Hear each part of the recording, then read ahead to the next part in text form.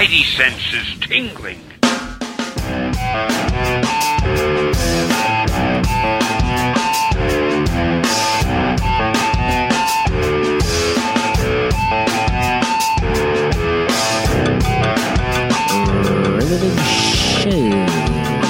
He's the host, the executive producer, with the lips the color of pink Starburst chewy candies. He's slim. This is the Paper Keg Podcast, and this is The Real, episode 233. Welcome to the shoe. Paperkeg.com. 3 buddies get together and we pick a book. We go our separate ways and read it, and we return to this show to talk about it. And sometimes we stick to it. This week, Black River by Josh Simmons.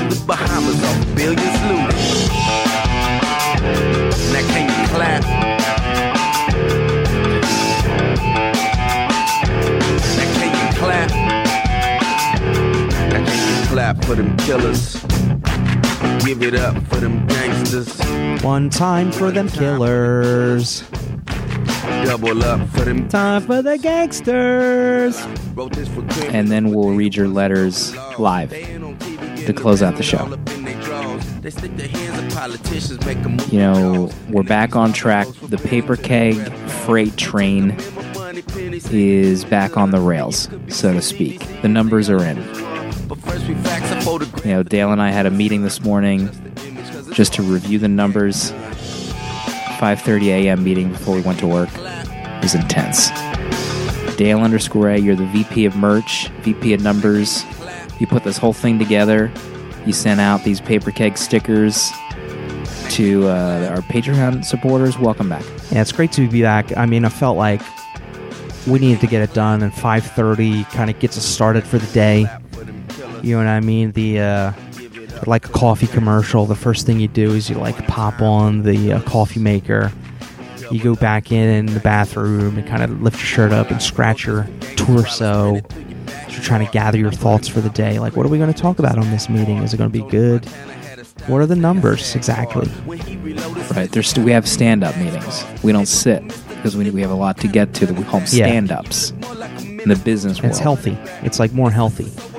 I think Jonesy, you would, if you were to take a walk in Manhattan, you would probably see like pamphlets on every street corner about, you know, how to conduct stand-up business meetings, things like this. Mm-hmm. I'm still looking for the pamphlet on how to get invited to the meetings. Oh, well. Well, you're too busy telling me that I have pink lips that they are influence somehow my health status. Listen, I am the least informed when it comes to health. I just noted that your lips were exceptionally pink. Maybe it's this, bleep this out, but this Skype video that just has some kind of pink shade, some pink tint to your lips that you don't have in, real life. Yeah, we couldn't pull in the bleep sponsorship, so let's bleep that word out, so no one's aware of what kind of video technology we're using for this episode. Yeah, I mean, this is an unsanctioned Skype run. Sure, we're using right now. Everybody knows that. Not sanctioned. Now, you are... disavowed. Great word, obviously, because you're a walking thesaurus. You're a writer, Jonesy. By trade, some would say. You do a very successful newsletter campaign through our Patreon. Huge. I've got up to 2 likes one time on a post. Hugely successful. Maybe that this is a burgeoning newsletter career like that of Warren Ellis, who you talked recently about on the James Bond comic book that you loved, but welcome back to the show. Thank you. Good morning, sinners. My newsletter, always warms my heart when I post a newsletter, and like what seems like 20 minutes later, I get an email from Patreon that somebody has reduced their $10 pledge to $1. It's quite heartening, and it just keeps me going every week. I guess those 2 paragraphs a week they're not enough, Jonesy. I guess, no one cares. I know I get my 1 like a week from Bex Gordo, and maybe that's all I need to know. Yeah. Maybe our Patreon backers who get an email revealing that you're sloshing around in ankle-deep blood and wastewater from the redacted bathrooms kind of freaked them out and scuzzed them enough to... I know. I was going hard for the flap.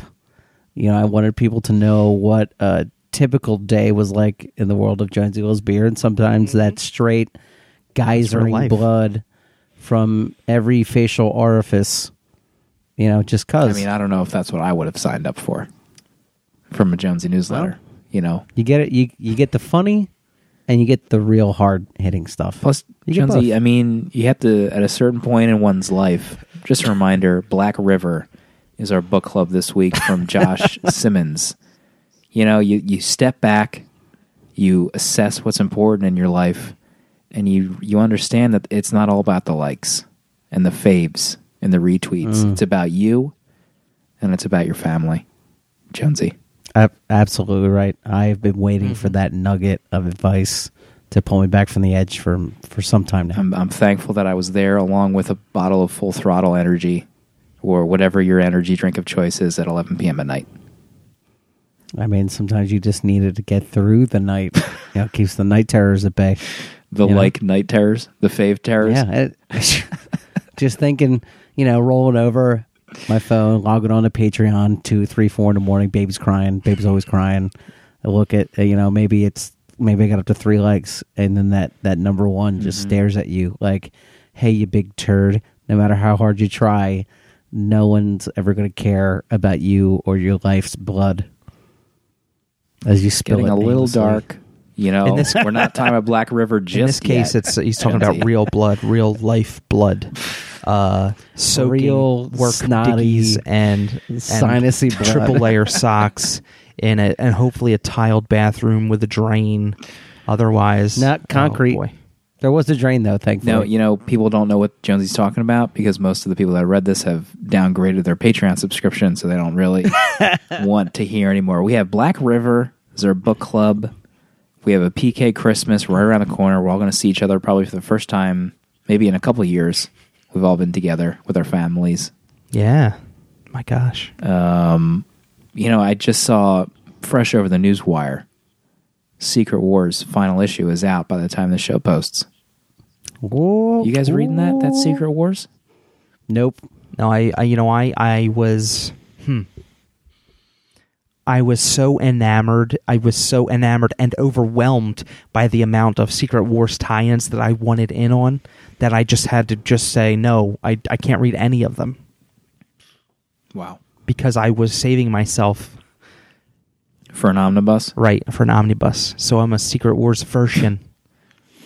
An omnibus that your doctor would advise you not to attempt to read because it's 1,000 pages, and you'd probably pull a back muscle. Right, yeah. So if I were like sitting in a chair with my legs out on some ottoman and I rested the book on my knees, it would break my knees and the other way, like those aliens in that Charlie Sheen alien movie.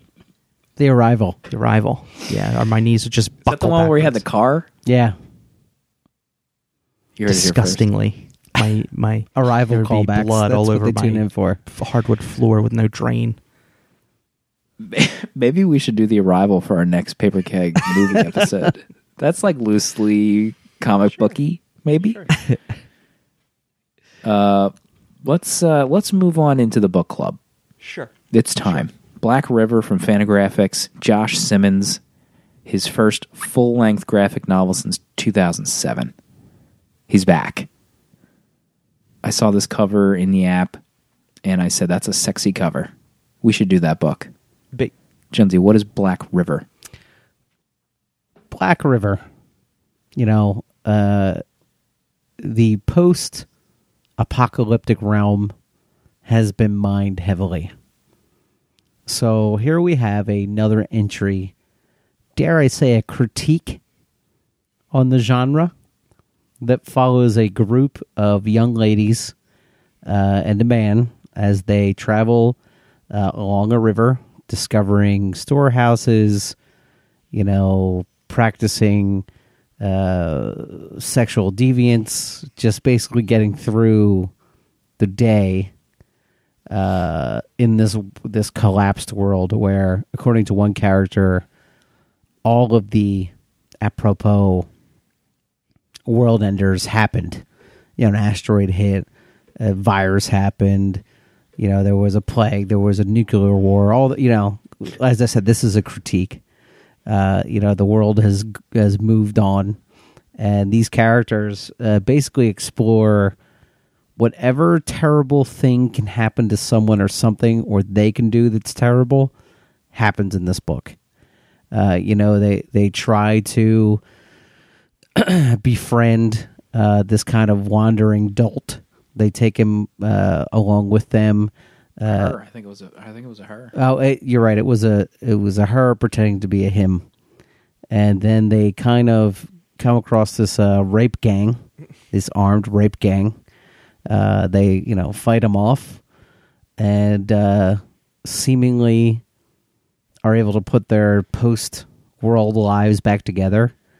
And then in one of the most depressing endings of any book I've maybe ever read, they're like, "Oh, are we ever going to make it to Gaithersburg?" And the one character is like, "No, man, that was a smoking ruin we passed years ago. This is just our lives now." And it was 12 years ago. As they go to take a storage facility from a gang they don't even know, and then in one of those bizarre stingers, Probably some rape gang. probably some rape army. Someone's gonna have to explain to me the last 2 pages, because it's just a girl in a pointy hat in a snowfield, digs for something in the snow, gets up and walks away. The end. This book, I don't think I've ever read a book like this, in that I really did not like it through the middle portion where they got to that gang. Like, I was just so turned off, and I was like, this is not for me. And I don't know what happened, but it was the ending where I realized that, the thing is, this young group, I mean, they seem like, I don't know, like pure as snow in a manner of speaking. They're very clean still during this apocalypse situation. They're raiding like an old apartment, like a warehouse, and they're finding food and guns, and they're all excited. It was like episode 1 of Walking Dead characters. Yes. And then through the journey, you're on like season 5 Walking Dead by the last segment of the book. And the beginning, they're like, "Yo, I heard there's this town that has everything for us. We should go there." And in this bender, the leader's like, "Yeah, sure." And then they're just so beaten down by everything by the last scene. Like, what happened to that town that we were going to go to that was going to save us? And the one character's like, "Oh, we went there. It was broken down. That was 12 years ago." And then that one scene was like, holy God. Like, these people have been through hell, and like all that time has elapsed, and I've seen their horrific journey unfold. And it actually saved the book for me, just realizing their journey was just so awful. And this is literally a horror movie, this book. It's like a horror movie. And I really loved it. This threw me for a loop from page 1. I mean, I was not very compelled by this book until the scene where, after they have the orgy, they Compelled you. they Sure. they Yeah. leave the compelled. one pure-ish friend Of course, the out by the orgy is- snow. So Oh, I forgot about that. So scene. they leave the friend out there, and then after their business is done. Well, I mean, the friend even says that, like, I'm going to stay out of here and enjoy the beauty of the water hitting the ice. Right. They're on like an ice cap, and she's on the edge. Right. So they're in the tent, heated by bodily function, and then they hear a whick crack. One character is like, "Oh, it's just the ice. Relax." They get up in the morning. The pure friend is like dangling, half in, half out of the water, Frozen. They just look at each other and just take their handguns out and like just basically have target practice with this character. Like, well, she's they're dead. like they're like, well, they get out there and she's like 98% frozen to death. Oh, yeah. And you can see the position she's in. 75% of her body's like in the water, and her hands are like clawed onto the top of the ice. She's frozen trying to get out. Oh, wait, look, I like let that. me be honest. That scene They stopped did me in her my tracks. They did her a favor. Obviously, that's not in contention. But But man, I Yeah, but felt that was so 8 terrible. hours ago. If they could have shot her 8 hours ago, that would have been the biggest favor.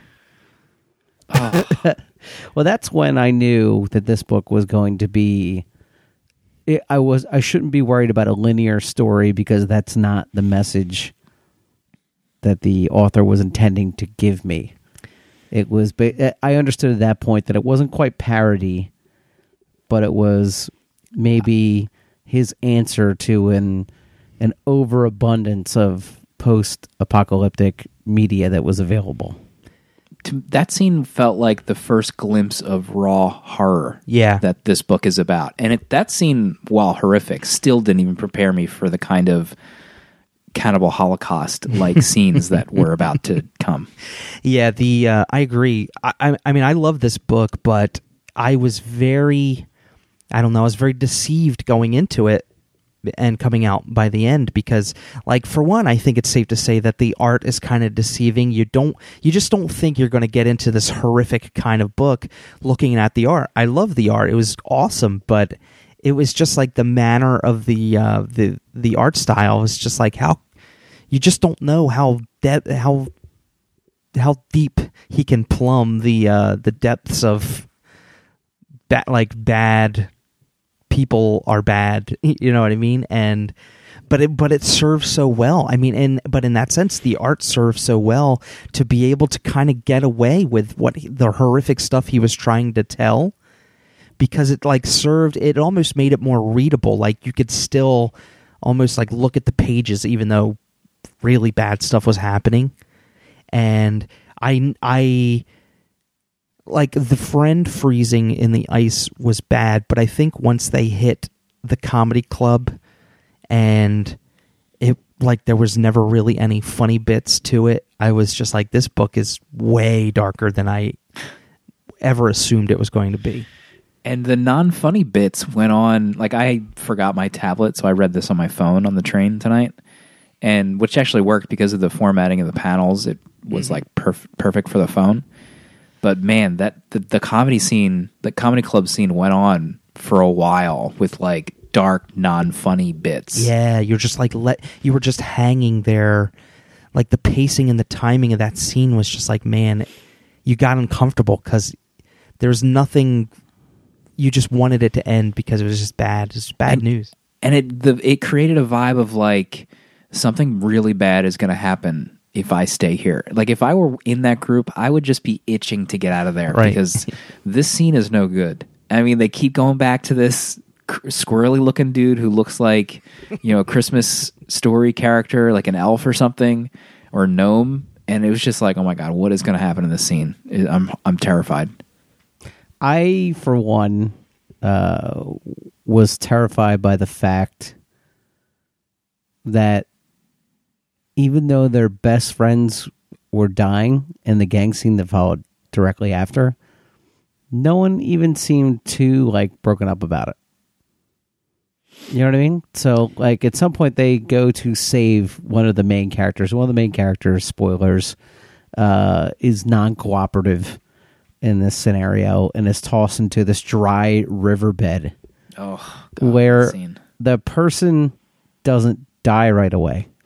They linger, basically bodily broken in the bottom of this dry riverbed, and her screams of agony finally jar the others into action. But at no point before that did the rest of the group, they were just chill with the fact that they were about to get stripped down and used, and they're pretty much, this is life here. We got caught. Right. We're going to get used. We're going to get tossed aside, and we'll just take our clothes and leave afterward. Yeah, because, I mean, the vibe was just like, let's get this done because it's either this and probably survive or fight it and you're going to die. Do you want to lose your... they weren't ready at this point in their lives to just lose their life, even though they're living the pits in this life that they lead. They weren't ready for death yet, and that's most assuredly what would happen. I mean, the one man in the group, as soon as the hard R army uncover him, they kill him right away. Because that was bonkers, and they kind of knew that. The flow of that story was they something bad happens in the comedy club, so they kill this guy and a few others, and they're on the run from there. And I think that his buddies come after them, or at least that's how I read later in the story. They get intercepted by this gang, so the group of girls and the one man are kidnapped, and you just assume the absolute worst. And thankfully, they decided not to like have just this explicit scene of the worst happening to these characters, Right. which, you know, I referenced Cannibal Holocaust, which I watched recently, and I mean, it felt like a 30-minute scene of just the absolute worst thing you can imagine happening to a character. And like, you still feel the immense dread of that scene, even though they're not like showing you what's happening to these women, because the leader like has a dialogue with them as they're tied up in this field. And Jonesy, you mentioned how they're not broken up. I feel like every time to back up, there's always a gorgeous double-page spread of them walking along the river at different points of their like locations. And I think right before that, they meet up with new people, and the new people are brought into their gang. So I'm unsure if the first women that were like brought into that den were new gang members or new crew members, or if they were their friends. Like, honestly, I can't remember, but that could be a reason why they were Not as compelled. Yeah. But I mean, even then, I don't know, like the leader was compelled at one point, but like, I don't know how I would react in that situation. Like, how compelled would you be to act in that scenario? Because that means essentially you're next. Like, you just jumped up to the top of the line in this little thing we're doing here. Yeah. You know, that leader who talked about life as it passed by in this world, basically his story is, you know, he was a good guy before. He did what he had to do to survive. And once that got old, he challenged himself to do more and more awful things to see how far down the path that he would go. And I know I've seen that archetype, you know, like on The Walking Dead and you know, things like this where you see the depravity of man, but to have it rather laid out like that from a character basically just saying there is no, you know, accountability in this world. So I just wanted to see how far I could go before I die was maybe the single most depressing thing I've ever read in my entire life. And yeah, and you're right. I mean, what would... I it's odd saying, but I feel like this is a more realistic version of, you know, the apocalyptic scenario of The Walking Dead. How, you know, obviously there was these gorgeous skyline drawings of kind of like our messed up sky after all the scenarios happened. It was gorgeous, but like, you know, what would that life be like if there's no repercussions? And what, you know, how would people act? And you definitely see it with this one character. And I mean, how awful was that one scene that you've referenced, Jonesy, about the woman in the waterless pit where like she's still alive and they're like, shut her up, she's gonna, you know, wake the others or whatever, and they just throw these big rocks over to her until her they don't humanely face is crushed. I'm like, oh my god, like I was cringing reading it. Yeah, I mean, and that whole scenario was like maybe 50% of the book, like that whole thing, and it just wasn't. I mean, it goes back to the pacing we were talking about, but it doesn't end like just like in the comedy club, but on a larger scale, I guess. And just everything intertwined together, and the poor woman who like they finish with her, and she's like grabbing at herself, and she's like, "These, I never wanted these," and I'm like, "Where is this going?" Yeah. And it luckily that doesn't get. I was like, "Is this going to get graphic?" And then it didn't. But Josh Simmons just does a great job of like letting you know that there's bad things happening, even though he's not drawing it all out. Perfect, Dale. That is a perfect mood that this book sets, that even though he's not going to has to draw out what's terrible going on, you can rest assured that off panel equally horrible things are also happening. You hit the nail on the head with that. And I think the mood is like a huge part of it, but his cartooning style Yeah. allows that kind of strange parallel of something awful happening. Like you could see this a similar story happen in some kind of, lower rate art style or lower rate writing, and maybe it would just be like, this is just a snuff, garbage horror book. But it feels like it holds more weight coming from an art style that's not usually a horror book. Like it makes you, it like wakes you up. It's like a splash of cold water on your face. Yeah, when it you're really reading it. does. Yeah. And the, and just like the fact that, looking back over the book now, I'm thumbing through the pages now, but you don't find out until the end that it's been 12 years of what they lived through. So just like what is highlighted in the book just kind of like points to what they lived through off screen too, because there's the scene not too long after the R camp where the lady, she's like muttering to herself and singing, and then just in front of the group she just puts the gun in her mouth and like blows her head off, and that's it. But there's no context. She is just like frazzled and wired. Like you can tell she's there's something like her wires are crossed because her eyes are all bugged out and stuff. So she's just lived a life, like she's finally had enough, where she just blows her head off and like falls in the pile of snow. And who really knows how many years that was since their escape? Because one of the brilliant things done in this book, and my feelings about it, regardless, one of the brilliant things he does is never explains the passage of time to you, so that final scene can have that poignant effect that it had on Slim, where it's like, oh wow, this is decades we've been watching, not just what feels like a couple of weeks. And even when you get to that scene, that's when it hit me, because I remembered back to that scene where they found that house with the socks and the guns, and they just looked so pure at that point. And then I jumped back to that scene, and I was like, my God, how long ago was that scene? And then you look back to these characters, and they're so worn down and dirty and like, hellish, like they've been through hell. And even the one female character that had like the Krusty the Clown hair, she like started cutting her hair off, and she was so done with life at that point. She cut like just one half of her hair off, and she just took the scissors and just like dragged them down her face. She was just so numb to life at that point.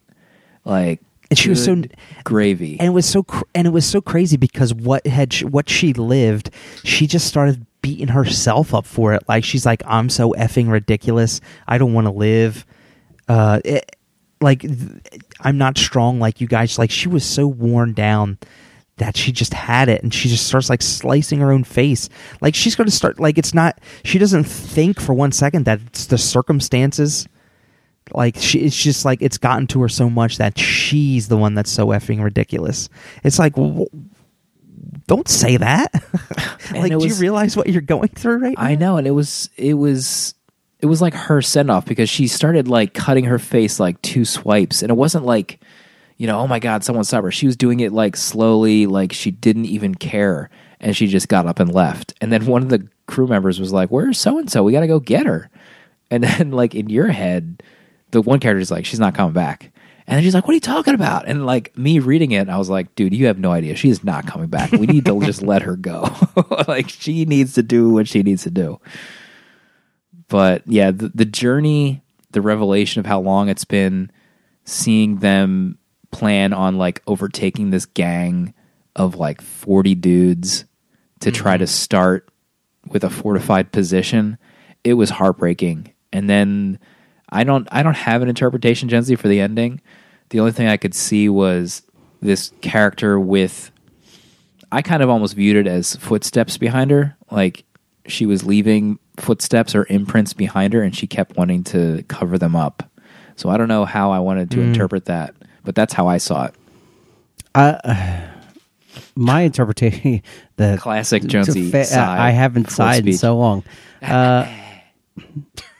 To me, it was maybe, and I'm probably wrong, but there's one person left in the world They have no idea what they're doing. This is a pointless world that's left. And the person just walks off. I'm getting closer to my home. It's all right, Jonesy. I'm getting closer. That's what she was thinking. to my home.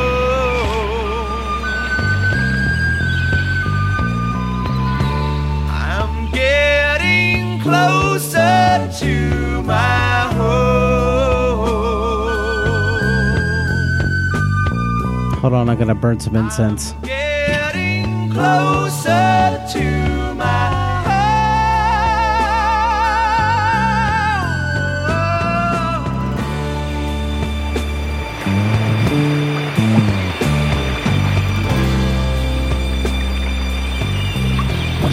This is the mindset you need to be in if you're in the post-apocalypse. Your friends are cutting their faces. You need to forget about it. I mean, maybe it's the last woman on Earth. There's freshly fallen snow, and she doesn't want to ruin the moment with her footsteps. She's so bugged out. Maybe she doesn't want to be followed. She's covering up her steps. I don't know. But I was really not into the book in the middle part with the gang. It totally lost me, and then it won me back over with that ending. Nice. I'm looking back now, and it's the woman with the Krusty the Clown hair too. Is it? Yeah, because when she's cutting her hair in her face, her cap, her like pointed hood is like laying in back of her. I'm looking at it now. So that's her out in the middle of the snow too. Man, she went through some stuff. How about the comedy club where the guy gets the gumdrop? Yeah, what is that? Like, is that like Quaaludes? I don't know, but how creepy was it where he just like grabbed it on that bar table with broken glass, and then he realized that he probably had some of that broken glass, and he like starts spitting up blood. I was just like, what is transpiring here? Because it was just getting nuts. He's getting closer to his home. I mean, I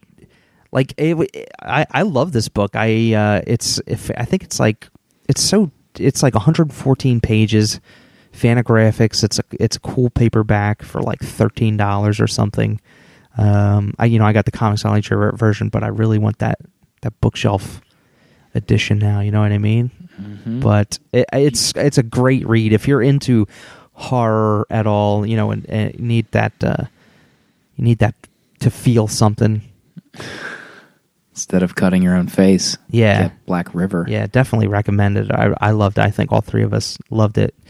Slim rebounded big time come the end of that book, and I'll be, if I can be honest with you, I thought I picked another dud midway through in that scene. I was like, man, I was about to text a man. I was like, I did it again, Dudsville, because of just the feelings it was conveying. Yeah, I think I just felt so depressed reading the gang scene. Yeah, like I didn't know. I was like, I don't want to have to go through this. What else? Couldn't we have done something else? Yeah, especially when you said that this was going to be a palate cleanser. It's just and you quote. Yeah. And what it all really does is like leave a taste in your mouth, like you want to go hug somebody. Yeah, I could have used a hug after reading this. I don't know if Jonesy technically loved it. You didn't sound like you were in love with it. You liked certain parts, right? No, I think maybe I wasn't clear. I was not keen on the book until the open, I guess the end of the opening salvo, when I realized that it was like a, parody / critique of the genre. Then I was like fully on board for how he was going to unfold that as the story progressed. And after that I found each of his choices very interesting. I think I went into it thinking, oh my God, here we go. Another book about a bunch of people wandering the wasteland. And once it kind of clicked that this was more of a expose on that genre, I was really excited about the choices he was going to make. And I don't think I was disappointed after that, because I thought the, comedy club on the edge of the world was fascinating. We don't see that anywhere, and that's definitely a comment on, you know, the degradation of society and what people think is acceptable. Like, there's no such thing as a comedy club on The Walking Dead. So it was obviously, you know, a tongue-in-cheek moment, which I thought was very, very well done. And I thought, especially the ending scene where they're kind of wandering through the woods and the gibbering madness falls on everybody, is like the actual thing that would really happen. You know, and that kind of made me love it more, because we always see these people in these scenarios be so noble, or, you know, they're made of steel all the way to the end. And, you know, let's be honest with ourselves. Let's take a hard look. You know, we lose our families, lose everything. We're wandering in the woods. Literally everything's been stripped away. Who is going to want to remain sane? You know, at this point, let it all, you know, at that point, let it all go. You know what I mean? I think I think we would have been that old man in that comedy club, because they don't really reference what year it was, and some of the younger characters don't know what actually happened, because there's like an 80-year-old man doing stand-up, and he says, did anyone else watch DuckTales when they were kids? Yeah, exactly. And then he references like the Great Flood of 32. So I think this would have been us. Like, this probably, you know, would have been like, you know, a couple decades into our future. Mm-hmm. Totally. I mean, many decades. We're not that old, but it's funny because I can't seem to ever. I know there's like a deluge maybe of post-apocalyptic stuff, but I love it. I can't get enough of it. I've yet to be burned out on the subject matter, and I would if there was anything that piqued my interest that took place there, I would definitely consume it. Other than The Road, I'm definitely not.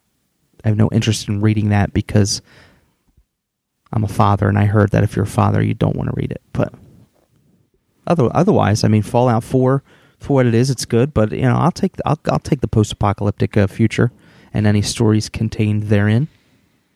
I would love to see some of his double-page spreads colored, just to see a variation of the black and white. It was gorgeous in black and white. Mm-hmm. Some of his full-page it really was gorgeous. Art. But with that skyline, I'd love to see an interpretation of what that skyline looked like after, you know, an apocalypse. Yeah.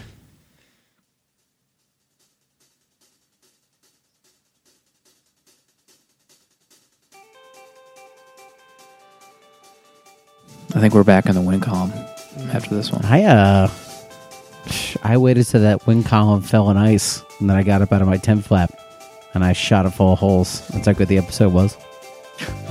I don't know what's going on. Like there. Elvis shooting the TV. Give me a fried peanut butter banana sandwich. Next week, Brian K. Vaughan. Canada. Is it that We Stand on Guard? You ever heard of that? Miniseries. We'll see everybody next week.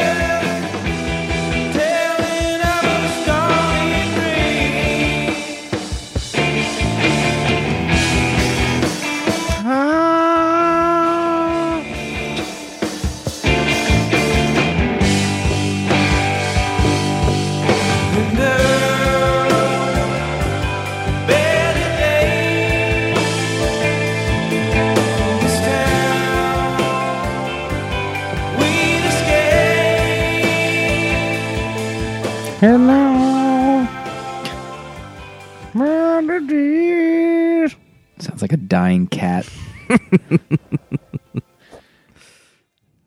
Mucus all over its face, probably. Oh my And God. blood, probably. If I could get a clip, I never have my camera. I can never do it in time. But if I could get like a vine of my cat sneezing once every 10 minutes, if I was on a reality show, there would be an episode of my cats like the dogs pooping on the Osbournes, like the whole episode devoted to the dogs just pooping in the house or something. That's cats for you. Yeah, this is my cats. Jerks. All right. Good night, So, then. all right. Good. Let's Sorry, wrap it up. I had a sneeze coming. I had to, hold fast. Listen, for those who might not be able to decipher, audibly, Slim is ill, very ill. I got pink lips. His Diagnosed. his pallor is like a white sheet of copy paper, and in contrast, his lips are quite pink, like very flushed lips. I don't know if that's even possible. Like he put some kind of, that stuff where a lady has the little brush in the tube, and then she puts the brush on her lips. That's what I think it is. Maybe he's got chapped lips. Maybe he needs some lip moisturizer. Maybe that's. Maybe need some Burt's Bees. Need some lip chap. I'll tell you about the Burt's Bees. I've recently. It's been. I don't know. It's been probably a year since I've used the redacted, big one lip moisturizer. But they put the addictive chemical in it that makes you need it more. For one, Why is it redacted? because Hold they're on. not sponsoring the show. Is that a real thing, or did you just take a page out of my book, my creepy conspiracy theory book? That's I probably have a footnote in your book. I don't know for sure. I've heard, I've read, places I forget where. I can't back up where I've read it. But about a year ago, I switched, and there's a place online where I would buy my hair products, and they sold lip balm as well. So I started buying it there, and then I bought enough, and I would get like enough free samples where I had probably a year's 8 months worth of lip moisturizer from Everyman Jack. I'll give them a plug because I like them. Made in the USA, no animal testing done on their products, which is big for me. And I assume, since it's not declared on the redacted stick, they must do animal testing as well. And so I'm running out of Everyman Jack lip balm. I'm out. So I go to the Walgreens. I'm like, they got to have something here for me. I got the Burt's Bees, which went from nothing to something. And I'm like, oh, let me get this nice peppermint. It's peppermint. No animal testing, made in the USA. I love it. It's very, it makes my lips feel alive. But, of course, I got 2 kids who have chapped lips, and sometimes it bugs me, so I got to put it on them. And as soon as I put my new lip balm on their lips, I mean, they start doing the curly shuffle. Their lips just set on fire because they can't handle peppermint. So it's like the best worst thing. Can I ask a question? How many times do you lather your lips a day? Oh my gosh. 6 at least. So is it the redacted that's causing the addiction, or maybe it's just the reliance on the lubricant? Both. It could be both. Could be both. I don't know for sure. I think with the redacted, I was using it more, honestly. But we're heading into the wintry months, and this is going to be the real test. I haven't had non-redacted big one lip chap stick. No, lip chap lip. So we'll see, but ever since I was on Accutane as a young man, my lips have never recovered. They're always dry. Always dry. Thanks, Accutane. At least I didn't kill myself like all the commercials warned my mother I would do. Was that a rumor that Accutane? Oh yeah, there was warnings on the package. The pharmacist was like, "Watch your son." Like the dermatologist is like, "Watch your son because this can cause depression." And I don't know if somebody had committed suicide on Accutane, but there were warnings all over the place. My mom was on me like a hawk. Can you imagine like what drug commercials were like before they had to read all that junk? I bet people were probably like so stoked that they were like, man, now all these drugs have to read 4 paragraphs worth of, things, and all their ads, they're done. And the commercials are great They still. figured it out. It's just videos of people having fun, and they still just recite it over all that. You barely even notice anymore. It's normal. How crazy is that? I tell you, I clammed up. I tensed up on Sunday because I started discovering that the kids they kind of get into watching How It's Made with me on Science Channel. They'll sit there and like zombify out, which I love because I like to watch that show. But as soon as like the first Viagra commercial came on and it started mentioning sex, I'm just like, I got to change the channel, Science Channel. I can't have my kids asking me about that now. They're 3 and 5. Yeah. So we can't watch How It's Made. Sorry, kids. I mean, it's a big part of how it's made, Viagra. Babies are made. If you want to get deep. I feel like that was a long con setup. For That's How Babies Are Made. I feel like I was a patsy, and you both had that planned beforehand. Oh, boy. What was that? Jonesy getting texts? Is that me? No, that wasn't me. I'm paused. We just got a... Oh, man. We got a live... Just got a live tweet. Oh, yeah. Right over the wire here. From the old days, sounds like. Episode 62, Potter's Field. Nice run of D jokes by Dale_A. Who's that from? Someone get this guy Gatorade. He's playing his A off this app. So good. Oh, man. Wonder what was going on in that episode. Was that the flaccid era of jokes? The Flaccido Polanco. Thank you at Redgrass State for that wonderful tweet. Still can't believe that people feel compelled enough to go listen to our back catalog. I don't even want to know myself in person 5 years ago, let alone what I was saying on a podcast. Oh, man, he just got creeping on his Twitter feed now. He tweeted to Dale he got that signed Walking Dead and also the Fear Agent Ash can. If you yeah, did you see that? That's Walking Dead number 2. Signed. If you go into his profile and look at his saw it. Yo. Hi. Had old man Heath on that Twitter header image. Looking good at Redgrass State. What does that mean, Redgrass State? I don't know. Can you get the intern on that? Stay tuned. Matt. How about that, what? Triple H. Oh. How about that? Jensen's just like saying words. I don't know what's going on. He's stroking out. Anyone I heard toast? Matt Triple H. I don't know what's going on over there. Those are the 2 memories that have cycled through his synapses as he's dying. The Daredevil ad in New York. Did you see that? No. It's a moving ad. Oh, man. It starts with videos of almost like Daredevil's version of Michelangelo's art at the Sistine Chapel. And it's young Matthew Murdock, like with his hand out to, I think, older Matthew Murdock or his dad. And then it cycles to different pieces of art. And then it's just like kind of flashbacks of Daredevil's fights.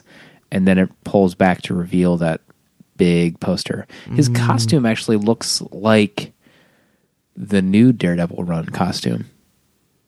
Like really? It's like dark red, but then it's got like pieces of bright red inside of it. I don't know. God, you sound terrible. I feel great. That's all that matters. Don't be a hero. Don't be a hero. Don't be a podcast hero. Don't be a podcast hero. Well, we got to get ready for our 4-hour power hour next week. I'm gonna And then, record Paper Keg, interview with the podcast Vampire. You guys are gonna do a flap, roundtable episode. It's And then it's on you guys. I'll be in Live in La Vida, France. Man. I'd say let's get Scotty on here, but chances are the audio won't record. Oh, Jonesy, that's low. Jonesy. I know, that was below the Dale's belt. recovering.